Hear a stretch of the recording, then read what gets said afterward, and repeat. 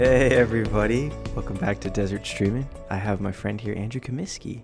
Hey Andrew. Hey Marco. Thanks for being on the show again. I'm so happy to be here. This is an important day. It is. This is the first week of Advent. Yes, the first. It's not the first day. Yesterday was the first day. You know, Advent's my favorite season. Yeah, it's a special season. It's so special. Yeah. And Christmas is just, It's great. But yeah, well, and also it's typically the first week of Advent, Thanksgiving weekend. You're right. So, you're sort of becoming festive and celebratory about this pretty important thing. Yeah. However slightly fanciful the Pilgrim story is. But then we hit pay dirt. Yeah. 3 days later. Amen. You're just coming out of your caloric coma. Exactly. But you sort of are roused by this prophetic wake up. Yeah. So it's like, no, don't become a dull Amen. American sort of holidayed out person who a week later is already resenting Christmas, right? Exactly. But go down to the pay dirt like he's coming. Right. Yeah. And it's a fierce declaration this first week. Yeah. So it does rouse me prophetically. Mm-hmm. Stay awake. Yeah, stay awake. Stay awake. Be sober. Yeah. Be vigilant. Yeah, and all the dulling of partying and anxiety and of fear and all those great gospel goads to not let that stuff define you. Yeah. He's coming. Amen. Yeah. And it's utterly incarnational too. Yeah. He's coming in the flesh. Yeah. He's coming as a little baby in Bethlehem. And I've been thinking about it. I was talking to my friend John Mark Skoke, the guitar player dude. Yes. And I was like, I think I want to be an apostle of the incarnation. Wow. Sounds grand, doesn't it? Yeah. I just checked out of this conversation. I think I want you to be an apostle of the incarnation with me. Let's do brother. it. Let's right? do it. I mean, I was thinking about it little A. Let's just make sure it's a little A. Okay, yeah, absolutely. Yeah. Just like you're a little ass.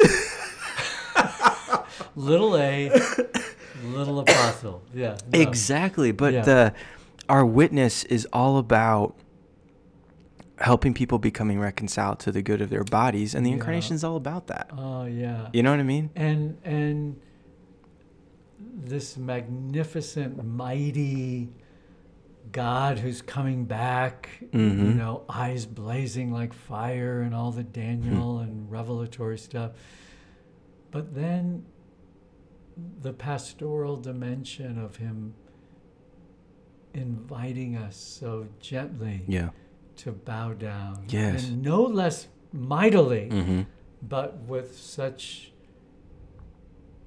breathtaking gentleness. Amen. As a babe. As a baby. And so why wouldn't we come? Mm-hmm. It's when you think of him coming back, it makes your knees shake, and it should. Yeah, right. But that he comes first in such a profound and sweet invitational way. Yeah.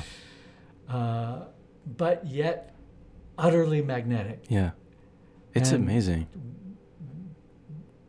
Gosh, I hope in that way, I hope, yes, I hope we heed the invite and that we become more reconciled to our own flesh as a result of him becoming enfleshed, but that we could also be as gently invitational and for all of our prophetic sputtering about that we're also like so humble, clear and safe in a way for people. I hope. Yeah, humble and accessible. Yeah. Are we, Marco? I mean, Yeah. Maybe. I think we are. I hope we are. I do too. I hope the older I get, the more humble and accessible I become. I think you are. I mean, and I'm sure more idiosyncratic too, but hopefully people can write that off to just peculiar eccentricities Right. rather than like he's really odd and imbalanced. Exactly. Oh my God. Yeah. I mean, being odd, a little odd never hurts, but when you go into just being offsetting for reasons that you could edit. Right.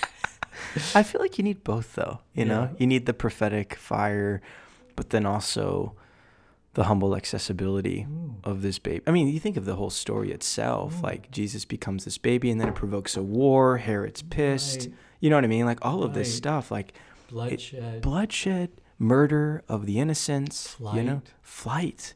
Where are they going? They're going to Egypt. Where do they stay? You know, all of this stuff that the incarnation provokes, but yet he's utterly simple, accessible, humble, you know? It's like crazy. Stephen. You know, like Stephen, obviously we're getting ahead of ourselves. Like Easter. Like the 4th of July. Oh, that's not even church. I will not talk about Easter right now. We cannot. Like Veterans Day. Oh, no, wait. That's something else. Oh, gosh. No, but like Stephen appears so quickly, right? Mm-hmm. After the nativity, and yet Stephen is childlike. Yeah. Wow. So even under fire, the babe under fire, Stephen under fire, but so winsome and vulnerable, right? And martyred, mighty. Yeah. Whoa. Can we be all the above? Yeah, it's such an interesting, like, it is an interesting feast right after this. Yeah. Very wow. stable, like, thing, you know? No, but the incarnation has been on my mind and heart lately. I mean, I really love the incarnation. There's just something about it. You are an apostle of the incarnation. I want to be that. You're going to be that with me. We're getting tattoos.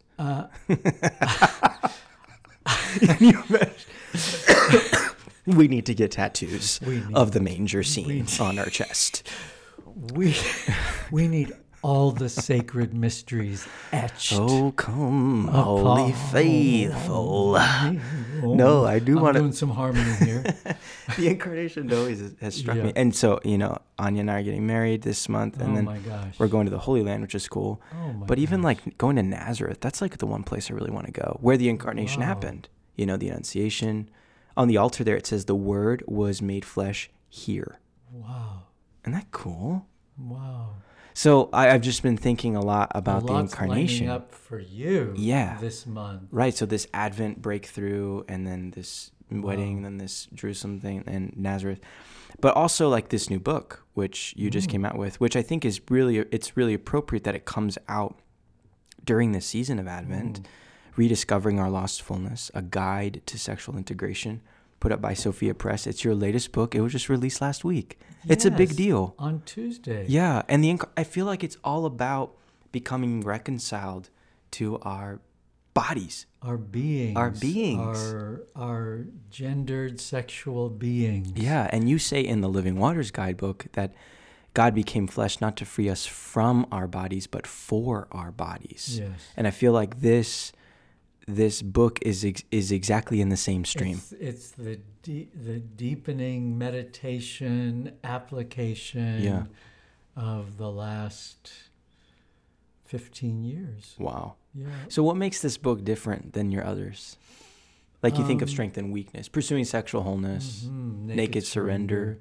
I would say it certainly brings people up into my story as a Catholic. So I'm hoping that will be of interest to all persons, not just Catholics. So this isn't a Catholic book versus a Protestant book, but I weave in my journey of becoming a Catholic, and which significantly had to do with the richness of the Catholic philosophical and anthropological, the Catholic understanding of what it means to be human, which Protestants have a good biblical understanding of that as well, but there are simply layers of centuries of thought that, of course, is part of the Catholic tradition. And so all of that was converting knowledge and helped me become more profoundly established, I think, in how I understand the beauty and, on the one hand, the unchanging nature of God's will for us as sexual beings, and at the same time, quoting from John Paul, the personalism, the deep spiritual redemptive work that Jesus is always inviting us into in the dynamic of becoming reconciled. Yeah. Never finished this side of heaven, but the direction is always the same.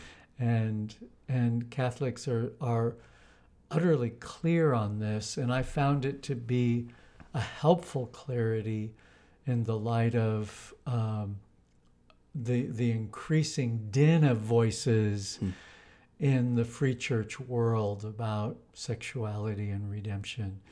So I was looking for clarity as a person who needs the body. I need the body to be clear, the body, the church, to be clear, not perfect and certainly challenging and deficient in ways that invite me to give my gift, but unchanging in the understanding of what it means to be human, made in his image, and the context for sexual love, etc.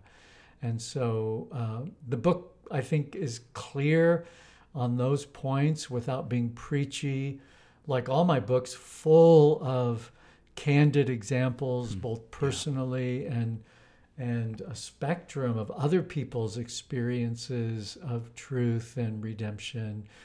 But I hope from a deeper perspective that invites people into being shored up and perhaps even securing a deeper foundation in their own philosophy and anthropology of what does it mean to be human, so that we all can give an answer in a day that is so resistant to the truth of what it means to be human, sexually speaking. Now, when you speak about coming into this dynamic, becoming, especially from a Catholic understanding of what it means to be human, was theology of the body the prelude to that for you? Or what was it like? Because when I think of theology of the body, it's more like a biblical exegesis than a philosophical. I mean, correct me if I'm wrong, but like what was kind of your first touch point into like Catholic philosophical understanding of what it means to be human? Yeah, well, Karl Barth, a Reformed theologian, had always been such a big influence on me at seminary, Protestant seminary, and he was all about the Imago Dei and in his church dogmatics, meditating exquisitely on co-humanity, what it means to be a part of this original community of man for woman and woman for man. And for our listeners, the church dogmatics, that's like a series of writings, right? So many. These are like tomes that he wrote. Yeah, there's maybe 15 of them. Yeah. So I wouldn't go out and buy them. But he's remarkably accessible in his theologizing. So I big influence. But when I read Theology of the Body, having met Christopher West in '99 in Denver when he was head of marriage and family for that diocese, he gave me this original text from Pauline Press that was the predecessor to the one that we currently use, and such a significant volume in my life. And it took Barth's work and I think took it deeper. And as you say, it's Theology of the Body is the meeting point of 5 or 6 dynamic passages in the New Testament, and he roots that in the Old and the Imago Dei, all as a way of supporting a dynamic and deeply personal understanding of the good of our sexuality, both the Creator's intention, but also Jesus' redemption. So, yes, it is a biblical anthropology, but I think there's some deep philosophical strains there. So I think the Carmelite spirituality, the deeply personal understanding of Jesus wanting to meet us at such a profound level of our sexual longings, and the personalism that was such a part of his influence in the 20th century as he being a great philosopher, that Jesus cares about what we feel and what we experience. And so John Paul, I think, seamlessly weaves all of that together. So you feel like, I'm being invited onto the solid ground of a biblical anthropology. And at the same time, he's giving me the freedom to say, that is what I feel, and that is what I'm experiencing. And the adultery of heart goes deep in me. And Jesus frees me to see the whole of my brokenness, and yet I have hope for him bringing together what's fractured and divided. I think he gives hope for sexual redemption in TOB, which I think before there was, perhaps in some Catholic circles, much more of an emphasis on lust and disorder, and a slightly suspect view of even marital sexuality. And John Paul says, oh no, we can reclaim, as back to the incarnation, our original innocence. And let's major on that more so than on our original depravity, without denying that. And so theology of the body figures in much to my journey, and so there is a chapter that is devoted to how life-giving theology of the body was to me. I've included theology of the body in the other books, but I didn't personalize it as much, and I think didn't distill it as clearly as far as these are my 5 or 6 life-changing takeaways and why.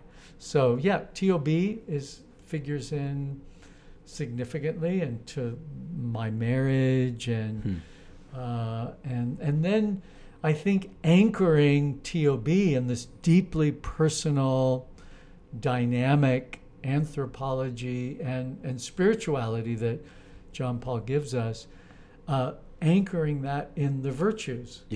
And before we get to the virtues, I have a question about theology of the body in particular, because I feel like you were the first one that I've met, and I don't know what you think about this, but that saw in John Paul II's work a space for persons who struggle with very particular sexual vulnerabilities and brokenness, like same-sex attraction, gender dysphoria, stuff like that. That Jesus indeed wants to rediscover that lost fullness as well. Because I find that when people talk about theology of the body, they never really speak about those who struggle with very particular proclivities that can be disqualifying to the Garden of Eden, seemingly disqualifying. You know, were you obviously you read that, you saw that as you read John Paul II, like, wow, Jesus wants to go into the depths and rediscover our lost fullness. But you probably were the first one to do that, like, honestly. Well, I mean, did you any of your colleagues, do they do that? I mean, I would say, with all fairness, Christopher West does he do that really well? Does he? Okay. From the standpoint of just good old-fashioned lust. And let's not deny lust, in all the various forms it takes on. I think one of the freeing things about TOB is that you can just kind of plug in your lustful variants. Yeah, right. I always did. I just thought, I'll throw mine in, peculiar as it is, more same-gendered and.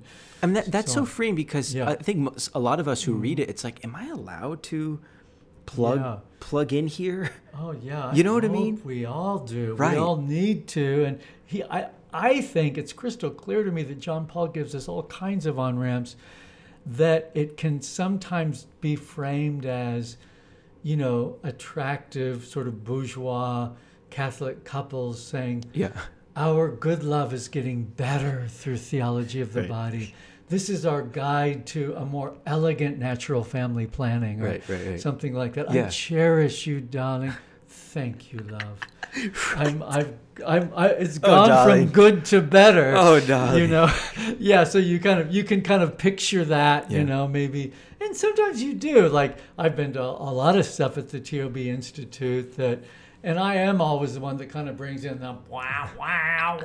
Everyone's like, oh, there's a real sinner in our midst. And honestly, I'm like not stuck in mortal sin or anything, but I could be. Yeah. I mean, sometimes that line and that knock is louder and closer than I would like. But I think Christopher gives you lots of on-ramps for that. But I think that's what I've done. You've made it explicit for with persons. it. Yeah, I think so. And like the stuff we're doing with the Institute, Right. the sexual integration course, following along with this book, I think it's a hearty pastoral application for people who have got it wrong. Yeah. Like who were in mortal sin. Like, Right. man, I could have been lost. Totally. And a Catholic seemingly to the public in good standing. Yeah. But I take mortal sin seriously. Yeah. Like I'm not ready to see him. Right. Bring on the baby Jesus, because if he's coming back now, I ain't ready. Yeah, right. I mean, we know tons of people like that. Totally. And that doesn't mean we change the goalpost. It just means we say, oh, well, let's get help together, Let's integrate together. So, and I think what I'm seeing too is that you were a very particular witness to it. I love Christopher, but Christopher's not a witness to somebody who comes out of homosexuality. No. So the witness I find makes it very accessible. Oh, great. Yes. Well, I think that makes all of the difference, Yeah. You can have this teaching, but to say, well, this is how I've worked it out. Yeah. Right? And I am working it out. Yeah. And I think my purpose in saying that, and honestly, if Christopher were here, or if Jason were here, or, I mean, all of our Jason Clark, good friends there, they're sinners. They're not only private sinners, they're willing to say, yeah, I'm struggling here. This is not going well for me. Yeah. And I love that. Mm-hmm. And I think the fact that we can recognize in people that maybe struggle differently, that don't have same-sex attraction or whatever, to be able to realize, they're just dealing with their own version of lust and relational discord. And we're all heading, using John Paul's language, into that same, to make progress in that orientation to dignifying the other. Yeah. That, like you say, the rediscovering the lost fullness is the same for all persons. I am called to be reconciled to the opposite gender. I am called as a mature gift, becoming a mature gift. I hope I become a mature gift by the time I knock off, to dignify the other, to see her, to bless her, to honor her, for her to come away from the encounter, whatever that is, whether it's in marriage or ministry or the workplace, to know, I'm more confirmed as a woman because this Comiskey guy treated me with dignity. That's the goal of our sexual humanity. Amen. And John Paul makes that so clear in TOB. Yeah. So that unites us with our brothers, even if our lusts are different. And I think that's always been our credo. But I think this book, Rediscovering Our Lost Fullness, which, by the way, is a direct quote from TOB, I think it unites us. Yeah. And this book, Rediscovering Our Lost Fullness, like fleshes that out. I agree. And Yes. gives you some handles, which if we don't need handles today on good language, on good goals, on good incentive for integration, we're going to be lost. Yeah, right. Because the world has never been more disintegrative than ever. I mean, it just because we've never had the virtual madness going on. Yeah. You couldn't say, oh, well, this culture was more messed up than ours or that one. But there wasn't this global viral deception that on which we're all being weaned and socialized. Yeah. You could say more powerfully than our families and our churches Yeah. and our good, responsible friends are. Yeah. This is why I think the Advent thing is so important for the book. It's like, wake up. Yeah. Like, wake up. Wake the up. reality of it. Like, when I think of, when you talk about how, I hope that she will say, I feel more dignified in my femininity because of the way Comiskey loved me or whatever. It even takes us back to Karl Barth, in that whole idea of the Imago Dei, that it is to his task as a man is to dignify her. I mean, John Paul II takes that, further than anybody has before. Yes. And so it helps us, I think, for us men who struggle with a vulnerability to be disillusioned in our masculinity, that no, your masculinity rests on dignifying her, no matter your proclivity, no matter your struggle, that I am called as a man, Marco Casanova, to dignify her. That is my duty. And there's only one orientation. One orientation. So we're rewriting the script here. Amen. And we're saying, no, I am not buying your 20th or 21st century notion of orientation and identity. I just don't buy it. Right. It goes against my religion. Yeah. But deeper than that, it goes against how I understand humanity. And how I'm made. I mean, look in the mirror. Yeah. Your body screams of it. Yeah. My body is made for woman. Yes. Period. Yes. Yes. No need to go into deep inner dialogues. Yes. Yes. It's like there it is. Yes. If you look in the mirror and you're naked, you see that my body is made for a particular, orientation. Exactly. Absolutely. So in a way, it's waking up. I feel like Rediscovering Our Lost Fullness is a wake up call. Yes.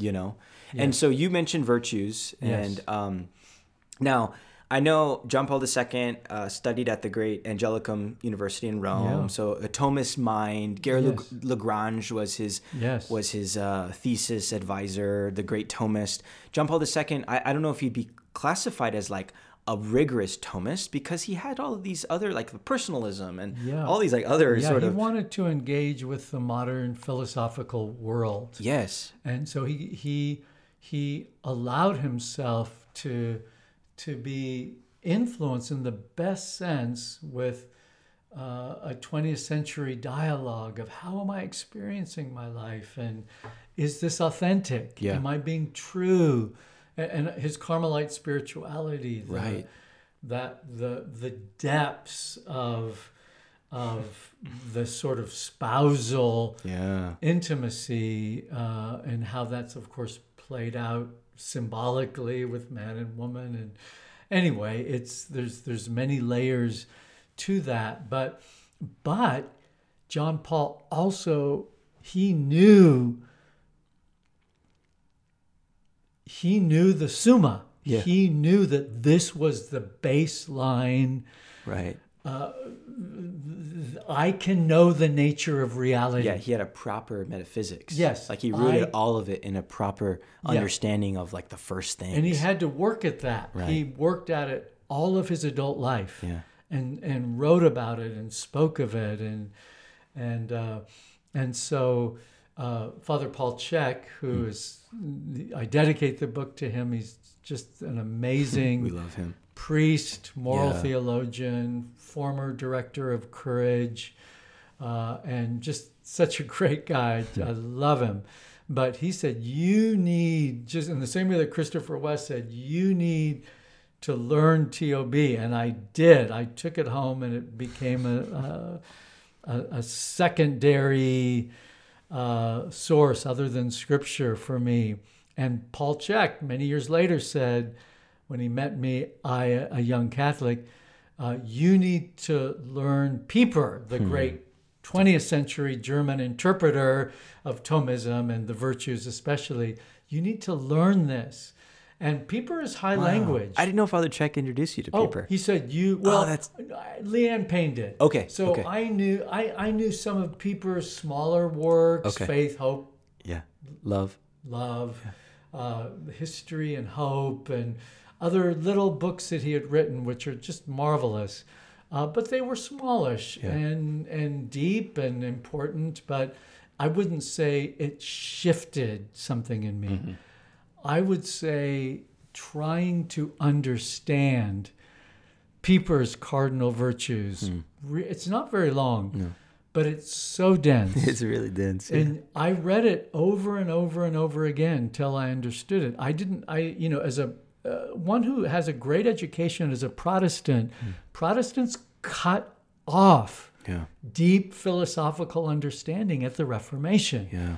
So though I had great exegesis courses and great biblical language training, I did not have great philosophical training. And so Pieper was sort of like immersion into the world of Aquinas and this whole other way of understanding reality that I would be a fool to say I grasp substantially. But you can kind of grasp the virtues and understand them and exercise them. Yeah. And just the fact that say in regards to wisdom or prudence better put, we can know the truth of things, that we can know it, that we can apprehend it, that I can perceive the truth of things and know them. Yeah. Has stunning relevance to the sexual devolution that we're in, where it's all about fractured thoughts and feelings unraveling and the protection of the foolish individual at all costs. So I have to protect your feelings by abetting your being pumped full of opposite gender hormones just because you really want them. And you can't feel bad about my saying no to you. Yeah. Or I have to help you actually have your genitals removed or fake ones added on. I have to. Yeah. Because your feelings have to be satisfied at all costs.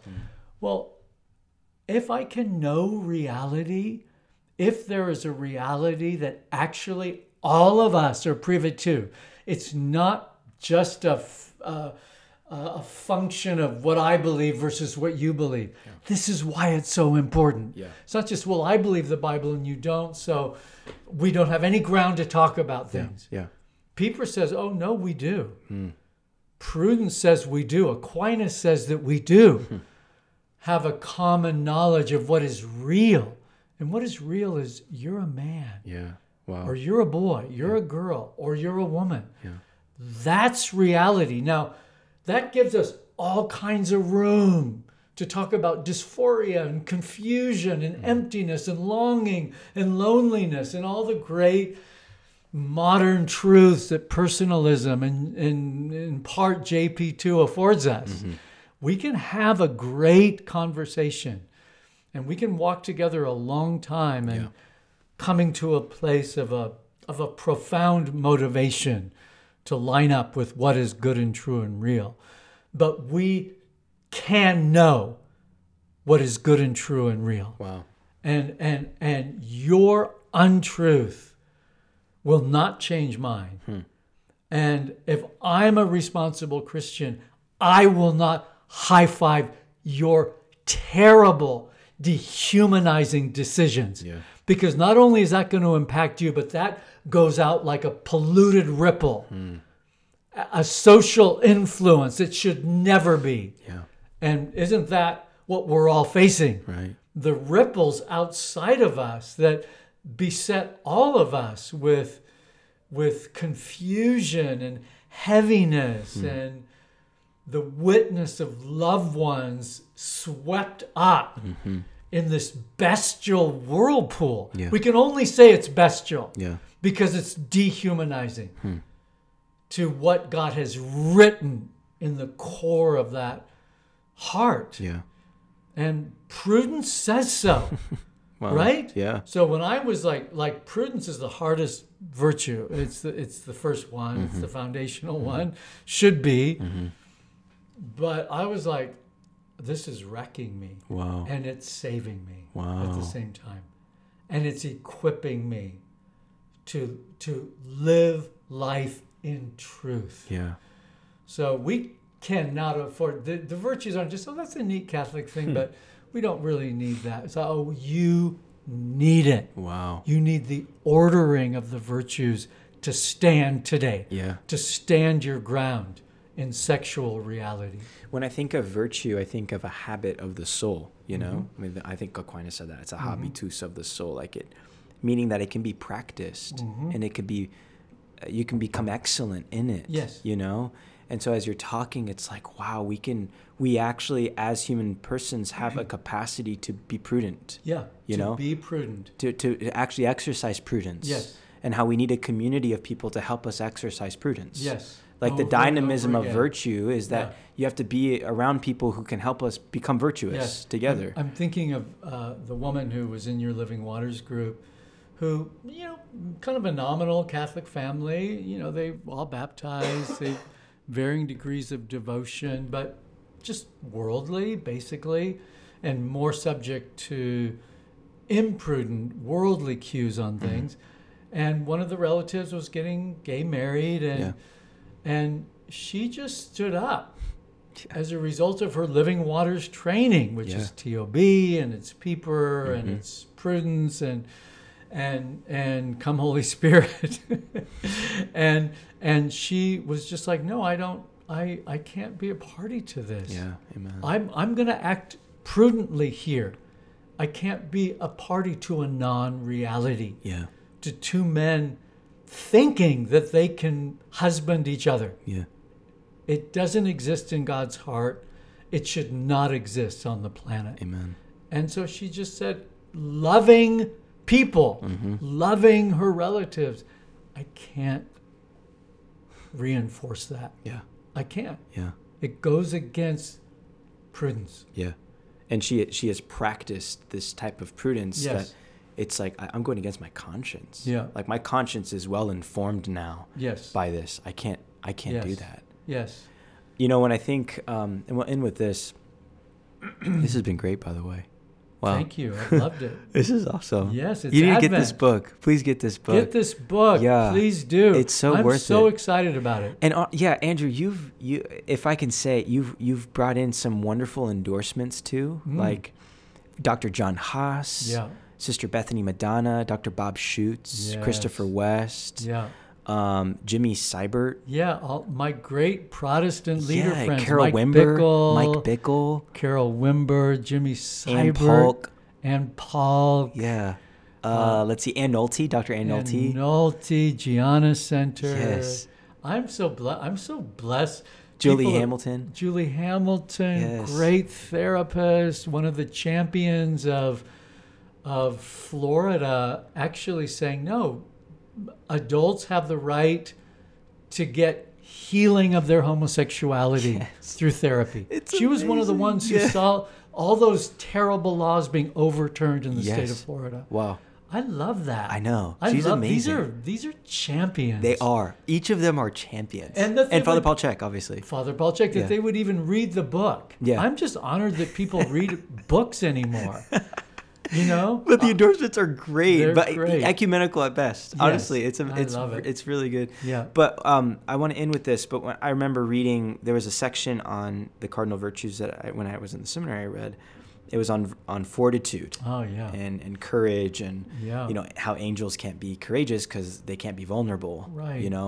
Because they don't have bodies. Right. Going back all the way to the incarnation, like Right. man can be courageous because he has a capacity to be vulnerable. He's vulnerable. He's vulnerable. Because I'm vulnerable, I can be brave, is what Pieper says. Exactly. That's it. Because we are vulnerable, we can be brave. Yes. And I think inviting people to take big steps in integration. Amen. It's a call to bravery. Bravery. Yes. Don't lower the bar. Don't. You rise up. Yep. You get bigger. Amen. In the power of Jesus Christ. In your weakness. Yes. Okay. Let that be the threshold for divine power. Yep. For the little babe Yeah. to find his home in you. Amen. And to grow strong. Yes. But reach for it and break that heaviness that says, oh, you can't. Right. Oh, you can't. Oh, no, you really can't change. Right. You know, come on. Just own your lot. It's like, no, I'm a man. Yeah. And I'm going to live fiercely like a man. Yes. And that's going to be demonstrated in how I love woman. Amen. And that's every man's call. Yes. So if you need a devotional this Advent, get this book. Yeah, it's a good book. Yeah. It's a good read. Yeah. I just got my own copy. They sent it to me late. Sophia Press. Why did you send it late? I'm so mad. No, I've been reading it this Thanksgiving weekend and I'm enjoying it. I'm like, I like this It's book. amazing. It is the wisdom of the years. Amen. My years anyway. And I'm so grateful, for Pieper and JP2 and awesome. Christopher West and all of my great my really solid free church roots, which I love. Yeah. I love my free church roots, but I'm so happy to be a Catholic and to be an heir, honestly, of the best thinking. Of the best thinking. I want to go with that. Yeah. I want to deepen that. That feeds me deeply. And as you say, it requires the exercise of what we know. Yeah. What we can't not know, that we have to exercise. Yeah.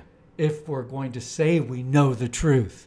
It's not just assenting to this versus that. It's integrating it and living it. And that's what I hope this book will help people to do in the sexual arena. Thanks for writing it.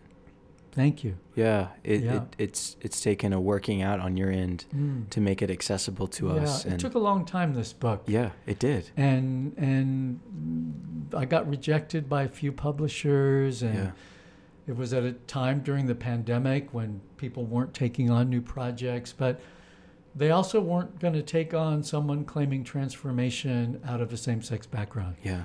That could be the source of an Amazon or a big company saying no, right? Demonizing that strain in the book, and that is definitely there. But it's not a gay change book. Yeah, it's a book about integration of all of us rediscovering our lost fullness. But some publishers are saying we're not going to risk that. Yeah, we're not going to risk being demonized by the big guys because there's a target on our head. You all know that. Yeah. We don't have some of those big services. What is it? What don't we have now? Like Instagram and Facebook. Yeah, that all got taken from us. Yeah. We're deemed a threat. Right. And some publishers deemed us a threat. But Sophia thank Press. God for Sophia. We love Sophia Press. We love you, Sophia Press. Amazing. I forgive you for sending it late. They're amazing. They're great. No, they're great. They're on it. Yeah. Yeah. Well, Andrew, thanks so much for being with us here at Desert Streaming. Thank you. It's always a pleasure to have you with us. Bless you, Marco. Congratulations on your wedding. Thank you. 2 weeks. Amen. Let's go. Bless you, brother. We'll see you next time, guys. All right.